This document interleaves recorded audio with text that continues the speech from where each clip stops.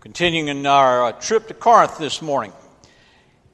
Our scripture comes from 2 Corinthians, the 5th chapter, verses 14 through 17. For the love of Christ urges us on, because we are convinced that one has died for all. Therefore, all have died. And he who died for all, so that all who live might live no longer for themselves, but for him who died and was raised for them. From now on, therefore, we regard no one from a human point of view. Once we did regard those people from a human point of view, but no longer, now that we know Christ. So if anyone is in Christ, there is a new creation. Everyone and everything old has passed away. See, everything has become new. That is God's word for us this morning. Well, over the last couple weeks, it seems like if you wanted to watch Saving Private Ryan, you could do that. Seems like it's been on TV virtually every night of the week. I saw it when it first came out years ago. If you're not familiar with the movie, there is a mission that's given to several men. It's given by the War Department in Washington, who the War Department has discovered that one family, the family of James Ryan, that family has lost every sibling in the family except for Private Ryan. And it's determined that the mom in this family should suffer no longer, and certainly should not suffer the loss of her only surviving son. So orders are given to save Private Ryan. This is after D-Day. Troops are already advancing into the interior France and toward Germany. And the mission for this group of men that is assigned the task of saving Private Ryan is to go to find him and to bring him to safe areas so that he can be transported back home. In the process, all of them lose their life. And in the scene that we're going to show you, Captain Miller, with his dying breath, his last breaths, says these words to Private James Ryan.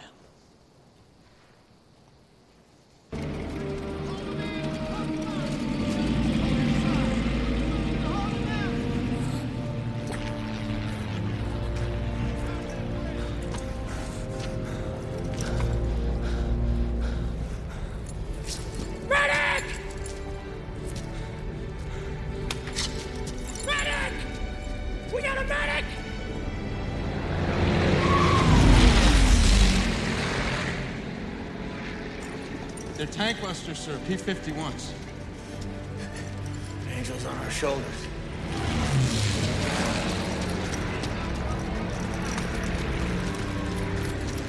What, sir?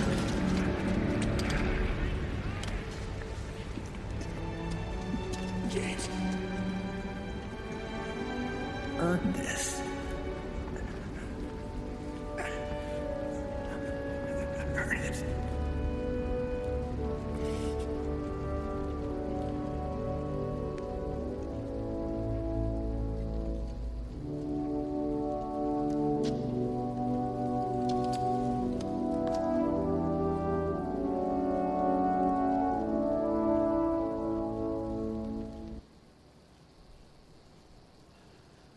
Well, that ending has always bothered me. It's always troubled me. Because how do you earn something like that? How can you possibly earn that? You can give thanks and be thankful and be grateful. But how do you earn that? How do you earn it? Well, Paul reminds the church in Corinth of the same thing. that Christ has died for all. And don't deceive yourselves by thinking that you somehow earned that. That somehow you were able to achieve this level of goodness that allowed you to say, of course He died for me. I deserve it. I earned that. What Paul reminds the church of is this, that Jesus died for all, for everyone. Not just a few folks, not those that think they've earned it, but for everyone. And that can't be earned. People have value, Paul reminds the church, people have value because Christ died for all. No exceptions. We can have disputes about the meaning of Jesus' work on the cross, different interpretations of how Jesus saves us. But the one thing that is not in dispute is that Jesus died for everyone, for the sake of everyone. No exceptions. Jesus died for all. And all means all. So the people that we don't want to serve pizza or bake wedding cakes for, because we don't like their gender orientation. The people that we want to shoot because we don't like the color of their skin, or we're afraid because of the color of their skin. The people we have determined are our enemies because of their religious beliefs. People with different political views, like Republicans, or Democrats, or Libertarians, smart aleck kids, grumpy old adults, yuppies, nerds, people.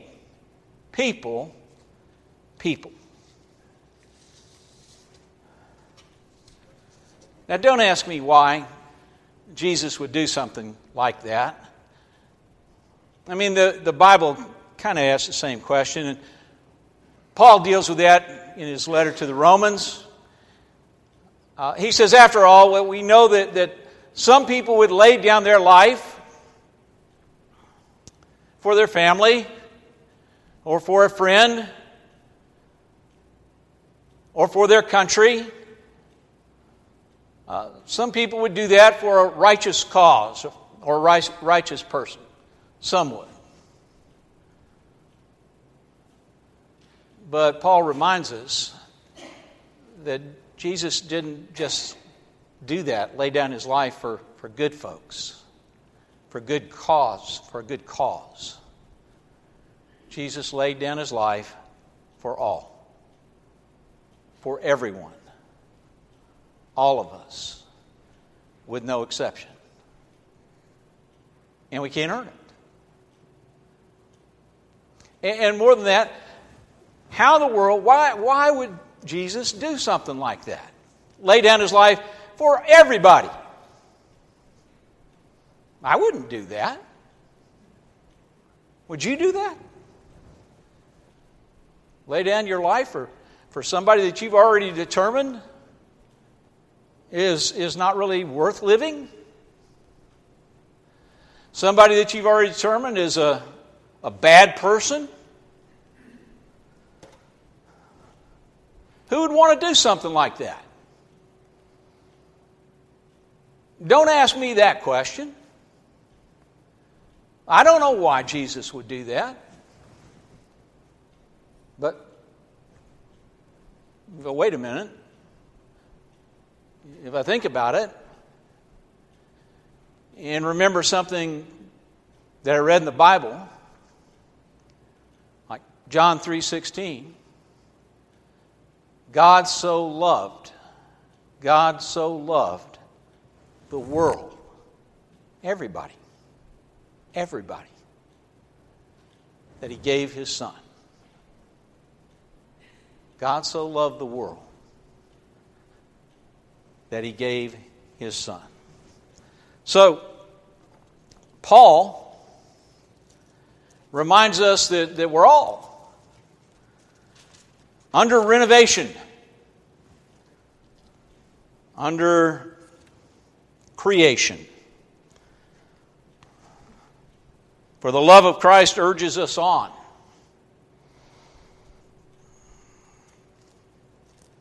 Because Christ has changed us. So we don't view anybody from a human point of view anymore. We're past that, hopefully. We're looking at people through Christ's eyes. That's Jesus who died for everybody, for all people. We don't regard anybody from a human point of view. We regard them from Christ's point of view. So, if anybody's in Christ, anybody's looking with those kind of eyes, you're being renovated. You're under renovation. You're a new creation in Christ. Got a new way of looking at things. Got a new way of trying to understand things. The love of Christ urges us on. I was in a retreat several years ago. It was a great banquet retreat. As I was sitting at the table with a man, and he was sharing some of his experience growing up and talking about the church. And he said, I lived in a small town, and my family was not well thought of. My family had a bad reputation. And we didn't go to church. And I can remember in that small town, the church, or at least the church that I walked by almost every day, it was the biggest building in the city, in the town. Impressive, beautiful. And I'd walk by that as a little boy every day. And I wonder what's on the inside. I wonder what they do in there. I wonder what it's all about. And he said, but I never went in because I didn't feel worthy.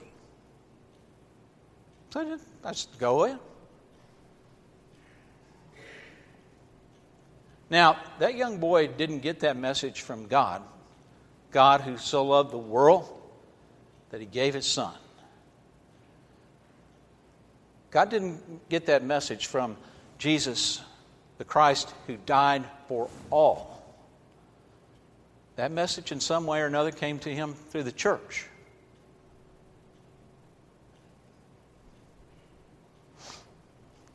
The church that's supposed to convey grace. The church that's supposed to convey God's love through Christ for everyone, with no exceptions. The church that realizes you can't earn it. You can say thanks. You can fall down on your knees and give praise to God, but you can't earn it. Fred Craddock, noted disciple preacher, said this about an experience that he had in a seminar that he was asked to preach some years ago. Of course, Fred Craddock was one of the great preachers literally in the world, and one of the great teachers of preaching. And he went to this seminar, and he was asked by the leaders of the seminar, Fred, would you mind staying over? The seminar ended on Saturday morning. Would you mind staying over till Sunday? We can get the plane tickets cheaper. If you'll just stay an extra day, would you mind doing that? That would help us out on the budget. And Fred, of course, said, "Sure, I'll do that." So that morning when he got up, he asked at the hotel desk, were there any churches close by? Flight wasn't until later in the day, sometime in the evening. Asked a church close by, and the person at the desk said, yeah, there's one down the street, about 4 blocks. And you can walk down there, and I know they'll welcome you. So Craddock went down there. It was a little church, very small. I only seated about 100 people. Fred said he was early. He walked in. He looked around and thought, well, there probably won't be very many people here today. But about the time the service was supposed to start, the sanctuary filled. And as the service began, the pastor walked down the aisle toward the chancel area. And Fred, when he turned around and looked at the guy, he said, the first thing that struck me, he said, was how tall the guy was. 6'5", big man, 300 pounds, 6'5". If you know Fred Craddock, know anything about him, Fred Craddock was 5'5". And Fred Craddock said he looked at that guy and he said, 6'5", 300-pound guy, and he said, first thing he had to do was forgive him for being so tall. And then he noticed as the guy came down the aisle that he was struggling, that he was stumbling, that he was having a hard time taking steps. Then he noticed his leg was misshapen. And then he noticed that the man clearly had a problem with his vision. Eyes slightly clouded over, glasses that were very thick. Clearly was having a difficult time seeing. And then as he looked even closer, noticed that the man's features and his head were misshapen. That he obviously had some severe physical challenges. As the man came forward, Fred said the sermon was okay, but he said what he experienced, what he felt, what he saw was the connection that this man, the warmth of this man, the love of this man, and the connection that he had with his church. So at the end of the service, the fellow stood by the doors, just as most pastors do, and greeted people as they left. Fred said he was trying to figure out, what is it about this guy? What is it that attracts people to him? What is it that about him that exudes this warmth and this love and this beauty? And so Fred went back with the intention of asking the guy to go to lunch. He wanted to talk to him some more. The guy wasn't able to go to lunch, had other plans, but Fred hung around so he could talk to him a little bit after everybody had left. And as the guy was greeting people as they were leaving, one woman, older lady, went up to him and said these words to him, "I wish I'd known your mother." And Fred thought to himself, she's trying to figure out the same thing that I'm trying to figure out. Where did this guy get this? And then as the building cleared, everybody was out the door. Fred walked up to the pastor, because the pastor had answered the woman's remark, "I wish I'd met your mother." He said this to her. He said, "My mother's name is Grace." And so Fred walked up to him after this and asked him, he said, I heard the woman ask you or remark to you, I wish I'd known your mother, and I thought that your answer was odd. All you said to her was, "My mother's name is Grace." And he said, "I'm puzzled by that." The guy said, "Oh, really? Well, let me tell you. When I was born, my mother put me up for adoption. I was misformed. There was nothing beautiful about me as a baby. So I went into the adoption system. And because there was nothing beautiful about me, I didn't ever get adopted. I went from foster home to foster home to foster home. When I got in my teen years, early teens, kind of searching for something, I noticed on a Sunday, a bunch of kids going into a church, and I thought, well, what the heck, they're around my age, I'll go in there. And he said, that's where I met my mom. He said, my mother's name is Grace. That's what the church in Corinth, the church right here in Lafayette, Indiana, is called to be. A place of grace. A place that loves everybody. Because Christ died for everybody. For all. Let's pray.